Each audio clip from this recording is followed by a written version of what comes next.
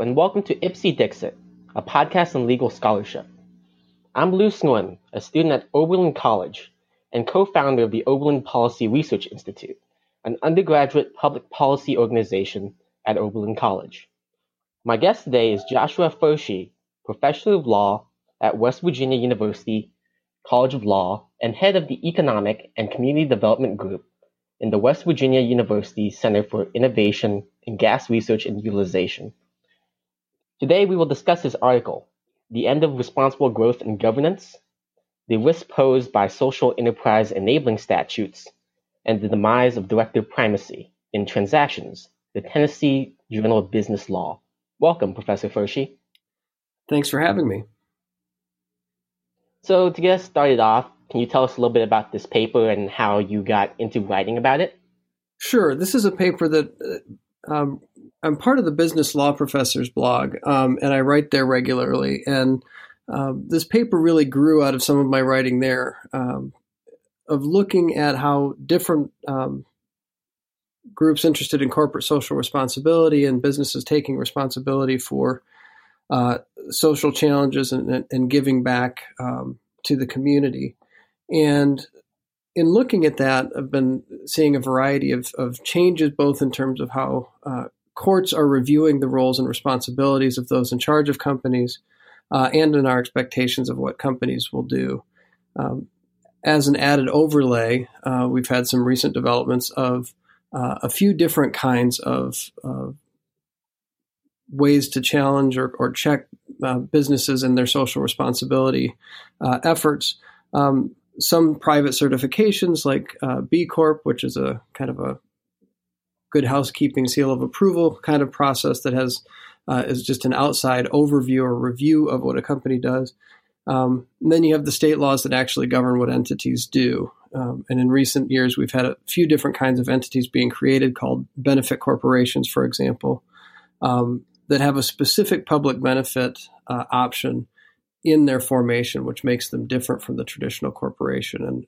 And looking at how that was developing, I started considering what the impacts are of these well-intentioned statutes and goals of folks, and decided to look and see, do we really think that these well-meaning efforts are going to lead to the intended outcome, and that is more socially responsible businesses? And my first take is no, they're not.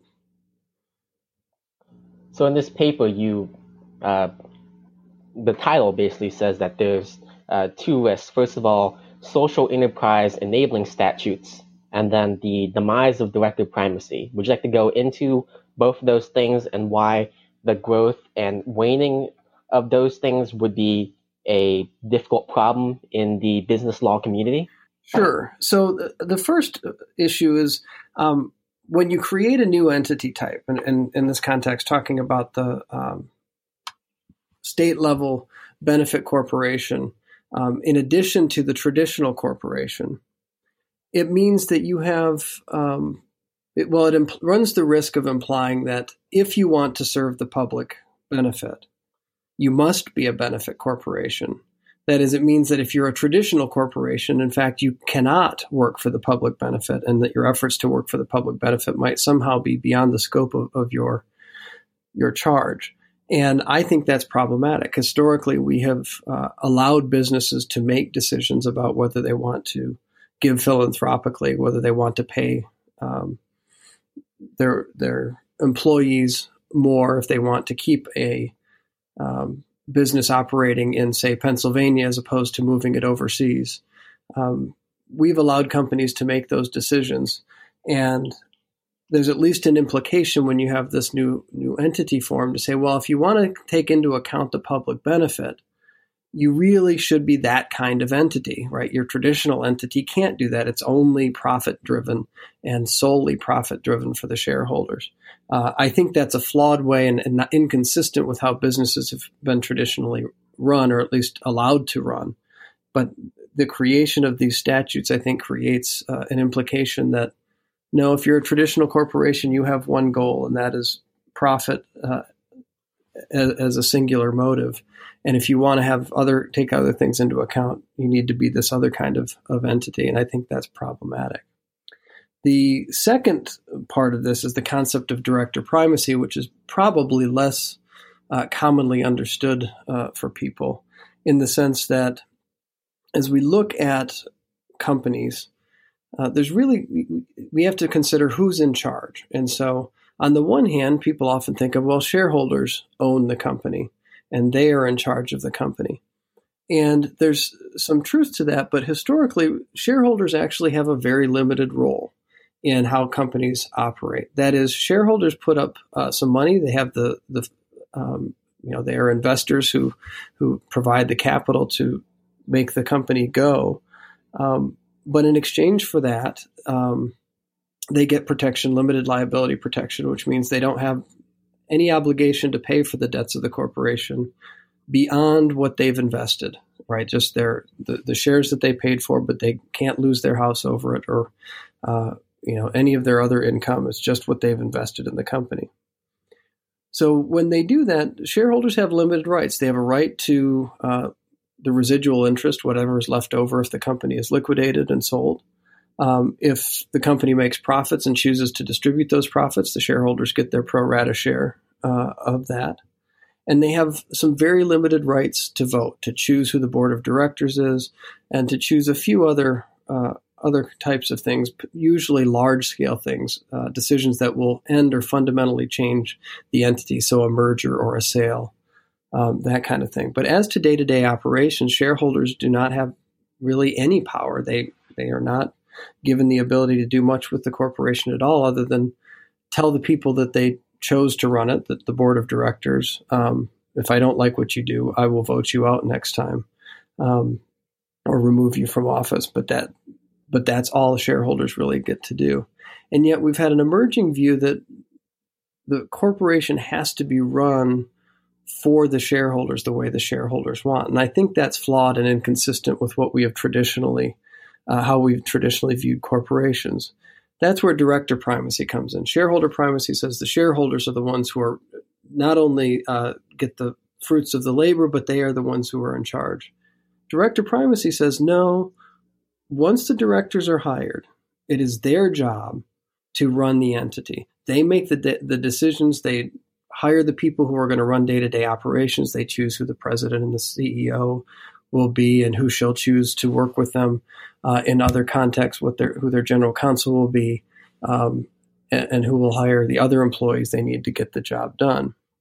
And so the director's role, in my view, is to work toward shareholder wealth maximization, that is to maximize the wealth for shareholders, but the directors make the decision as to what that means.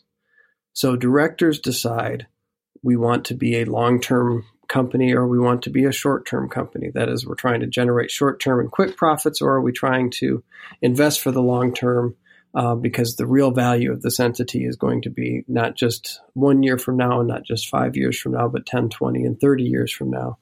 And that the directors make those decisions on behalf of the shareholders with the shareholders' interests in mind, but with regard to what the directors think is best. Directors are in charge. And that's where we've seen some changes, particularly in Delaware, some suggestions by the court that no, shareholder wealth maximization means making decisions that shareholders would want, near term or long term, and it becomes implied that it's more near term. And I think that's the great risk. The best example I can give you is, and I think I use it in the article, I know I did in my blog post, so I'm sure it is there, is when we look at companies like Krispy Kreme and Boston Market, companies that expanded really, really quickly, and there was a Krispy Kreme going in, seemed like every hour, and Boston Market was all over the country, and they expanded really, really fast, trying to generate as much profit as they could, and of course they overplayed their hand, and both of those suffered dramatically, and shareholders lost. On the flip side, we have companies like Craigslist who provide a very community-based focus. They charge for a limited amount of things. Typically, I think it's New York and San Francisco where they charge for ads. Otherwise, Craigslist is free. And yet they were one of the leading companies for internet kind of classified ads. There's little question that Boston Market and Krispy Kreme that you can pursue and try and get as big as you want. And yet there have been significant questions about what Craigslist was doing, for example, is in the best interest of the shareholders. Sure. The first question I have is related to the growth of these public benefit corporations and the expectation that this might be the correct form if you want to be socially active as a corporation. How did these kinds of statutes under state law develop? Well, it appears that there was a small group of people who were advocating for the concept, and it, I think really comes out of, and there's some differing views on this, but I think my view is that we started seeing a desire for, there's a movement, a CSR movement, or corporate social responsibility, and a desire for a way for people to signal, companies to signal that they are interested in the public benefit. And so we saw a couple of things happen. The state of North Dakota passed a publicly traded corporations law that provided more protections for shareholders. And that was, again, a small group of people who championed that. They tried to pass it in a couple of states and it failed, and ultimately passed in North Dakota to give shareholders more rights to run the company. It was an optional, type of entity form. To my knowledge, there's still only been one entity that chose to switch to that type of company in North Dakota. And so it was more of a statement that we want companies to be more beneficial. In parallel, we had the private certification that I mentioned earlier, the B Corp certification, which incidentally doesn't matter if you're a corporation. They also certify LLCs and other types of entities. It has to do with how they operate. But there was this kind of private certification of the benefit corporation, and evolving out of that, I think some folks said, well, maybe we should have this be not just a voluntary thing, but we should make it an opportunity under state law. And in fact, currently, B Corp certification is working toward requiring that anybody who's going to have a B Corp certification opt into their state's benefit corporation law or benefit entity law if they have one. And I think it was Etsy was the first who had been one of these B Corps, is dropping out of that in part because of the requirement that they reform as a B Corp, or as a benefit corporation rather, to keep those distinct. So I think the origin really was people trying to send a message that we'd like companies to be more socially responsible. And that led to the passage of these statutes. So another issue that you brought up is the willingness of state courts, for example, Delaware, to hold in eBay versus Newark that there's this responsibility. To what extent is this, an issue of state and federal law, or is this like an issue of overzealous judges, or how do you see this kind of framing out? Well, this is almost exclusively a state law issue. And Delaware is unique in that it is, a large portion of the publicly traded companies in our country are Delaware-based corporations, and they've been very much a leader in all things related to business and corporate law. And so this is a Delaware issue, not exclusively, because Delaware has been very influential around the country in corporate law, but it is particularly acute in Delaware law. Both because of the number of cases that we see there and because of the way Delaware's law is structured. And so you mentioned correctly the eBay versus Newmark, which is the Craigslist situation. eBay invested in Craigslist, and Craig Newmark, who was the founder, when they allowed eBay to buy in, they got into something of a dispute on a variety of levels, and Craigslist board took some measures that I agree with the court were fairly aggressive. But Chancellor Chandler, who wrote the opinion in that case, went beyond just saying, I think that you've operated in an incorrect way, and looked at Craigslist and said, Craigslist has as their mission the goal of public benefit. And he said that it was his view that Craigslist was operating incorrectly under Delaware law, because once you choose to be a for-profit entity, you have to give up some version of this personal or private benefit. And so he really looked at saying that the whole purpose of the entity is flawed. And Chancellor Chandler said, the corporate form in which Craigslist operates, however, is not an appropriate vehicle for purely philanthropic ends, at least not where the other shareholders are interested in realizing a return on their investment. So he said, by having, and this I'll quote again here, having chosen a for-profit corporate form, the Craigslist directors are bound by the fiduciary duties and standards that accompany that form.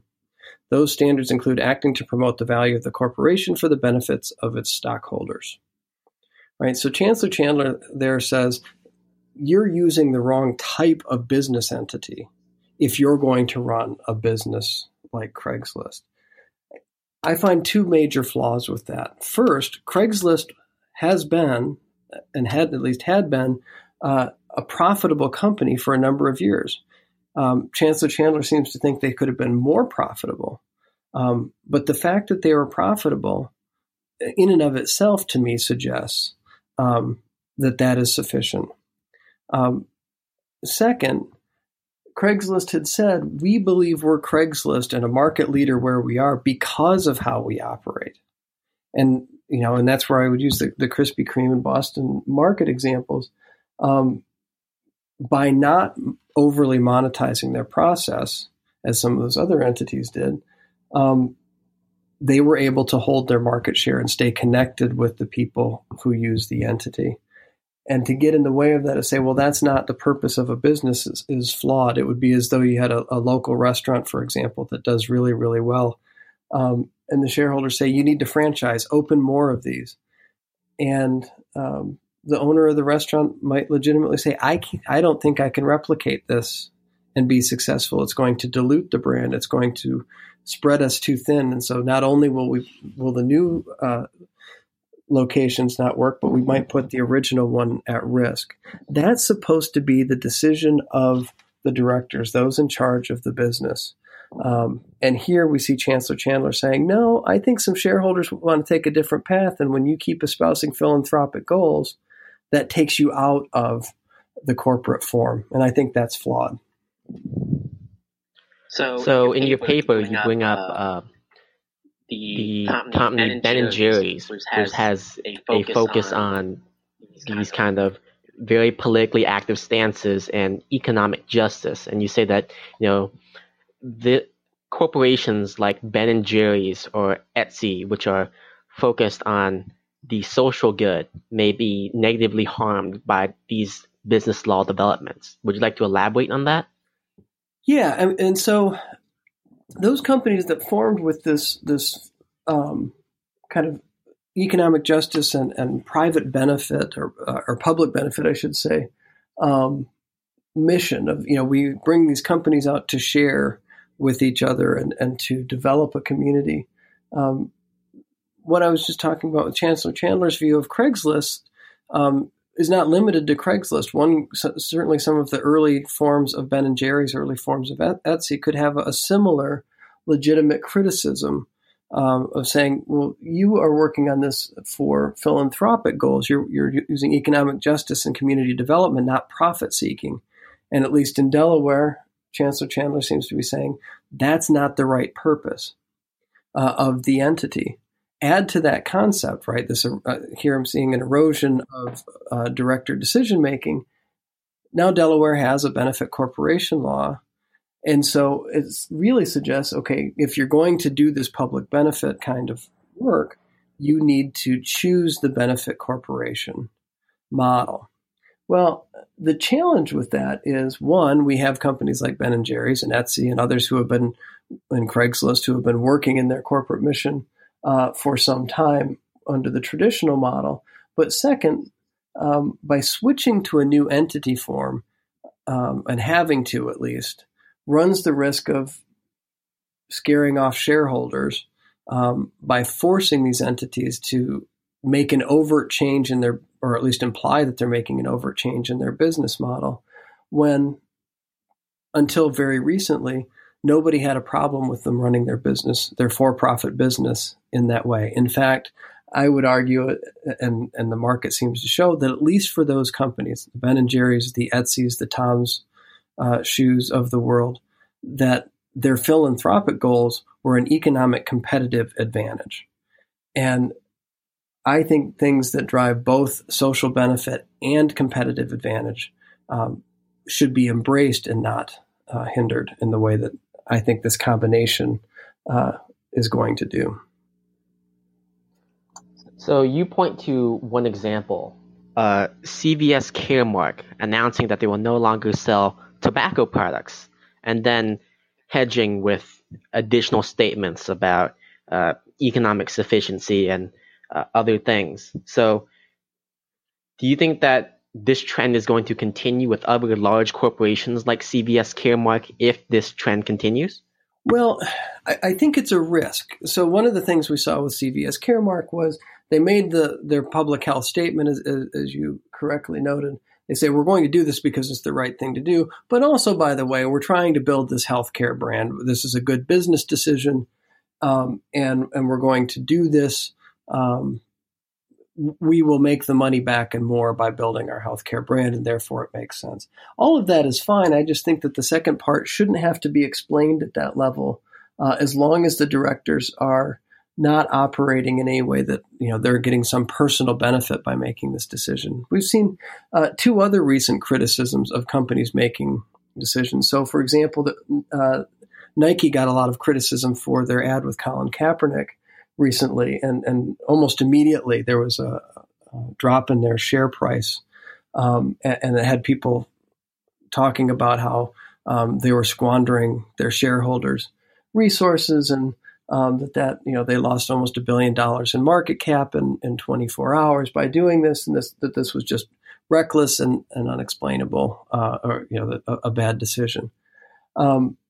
First of all, advertising is a decision that directors make. Shareholders don't get to vote on advertising, or you'd never have creative advertising. You can't rule by consensus for those kinds of decisions for large publicly traded companies. But second, 48 hours later, Nike's share price had gone up, and was, in fact, I can't remember exactly the number, but was noticeably and significantly over the number it had been right before the Kaepernick ad. And my argument is, I don't think we should be questioning either one. They shouldn't, you can look at it from a profit perspective, but they shouldn't be limited in being able to do things because it worked or because it didn't. That's the essence of what directors are supposed to decide. If people don't like how the directors are operating, vote them out, but it shouldn't be a breach of fiduciary duty for them to take that kind of risk.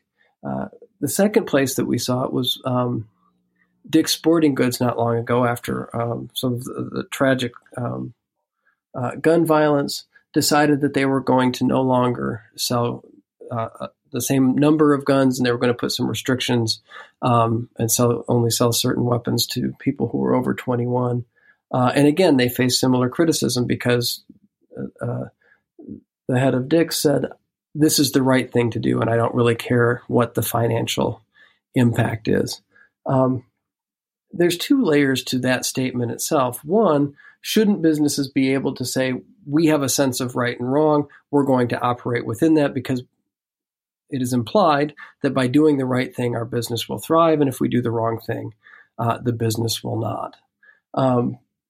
But second, we also saw a similar thing there. They had a drop in revenues and an increase in profit because the space that they were giving up, where they took some of the weapons off the floor, was replaced with other higher margin items. So in fact, they reduced revenues but increased profit, which is a thing we often want to do from a business perspective. But again, we've asked the board of directors to run the company. It is their call to do what is right for the company. And sometimes if in their view what's right socially is the same as what's right for the company, that should be their call, and that the recourse should not be going to court saying they did something illegal. Instead, it should be the shareholders voting at their next meeting saying, I want someone different to do to take the lead on this. It's different. Being illegal is different than I don't like how you are operating the business, and I'm concerned that this is working toward being illegal types of decision makings, or at least ones that can lead to liability, as opposed to simply I disagree with your view of what's important. So I guess we're running low on time. I have one final question. Where would you like business law to develop from this point, whether it's the total elimination of social benefit corporation statutes, or whether it's a new understanding by state court judges, or whether there is some other intervention that should be done to turn back the clock on these developments? First and foremost, I would like to see state court judges, particularly in Delaware, be more deferential to directors, absent some evidence that the directors have done something for personal gain or without regard to the impacts. And I think that they need to give a lot more latitude to directors to be able to say things in strong and clear ways, like, for example, Dick's Sporting Goods saying, we're going to do the right thing and I'm not worried about the bottom line. I think courts need to be able to look at that through the same lens they've looked at a lot of other things. One, we have the traditional concept of puffing in advertising, right? It doesn't have to be taken literally. And I think in this context, Dick's wasn't saying, I literally don't care what happens to the company. They were saying, we're not going to worry about it on the margins because we believe this is the right thing to do, and doing the right thing is good for business. Directors shouldn't have to go out, and CEOs shouldn't have to go out and say all the time, when I say that we're doing something right, I just want to be clear I'm being as cutthroat and as practical as I can be from a profit perspective. So I don't really mean what I say because profit comes first. Instead, I think they should be allowed to say, doing the right thing leads to a long-term benefit for our customers and our community. And by doing the right thing, we all benefit. And I think there's evidence to suggest that's true.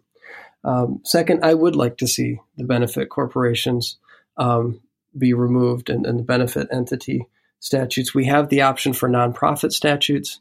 So a not-for-profit is a different entity where they really are not seeking the opportunity.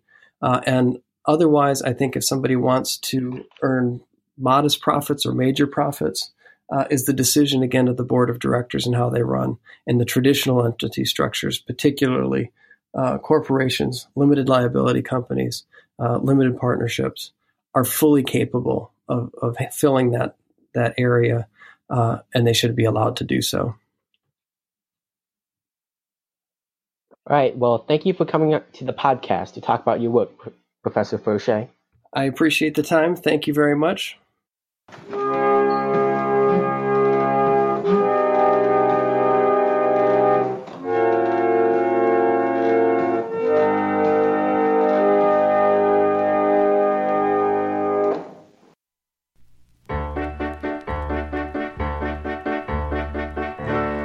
I bring you tidings of great joy today. Within these stately walls, within these hallowed halls, will soon appear a man, but not an ordinary man, a man of great importance to us all. We'll make a visit. Tell us who is it? Oh, will you please tell us who is it who will visit? A man who is a leader among men today is here to give you the word again today. Oh, man, you said it, and don't forget it, 'cause if you do, I'm sure that you will all regret it. You mean if we do, we're through? That's true. But if you sell your systems, lots and lots of systems, and keep on your toeses, do as he discloses, you'll be up to here, no need to fear. In Compass Roses. Hallelujah, hallelujah, hallelujah, hallelujah, hallelujah. Oh, tell us who's the man who will teach us right from wrong. We're getting out of breath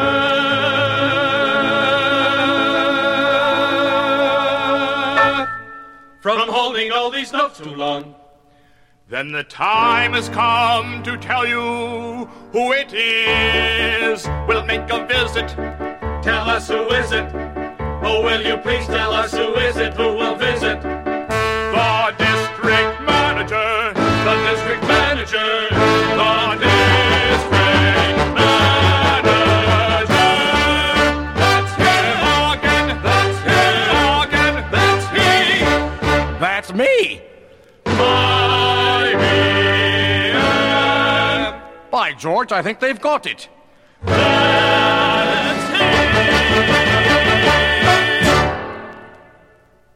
Men, I'd like to review our 1968 action program with you this morning. Now, if you'll just follow the bouncing ball, you'll get the message. The money that we make, rain. The sunshine that we bring, me. And you must do our best. If you don't, our heads will swing. So let's all put on some speed. Love. T-Doll will never do. The teamwork that you need if you want to make more dough. Meeting adjourned.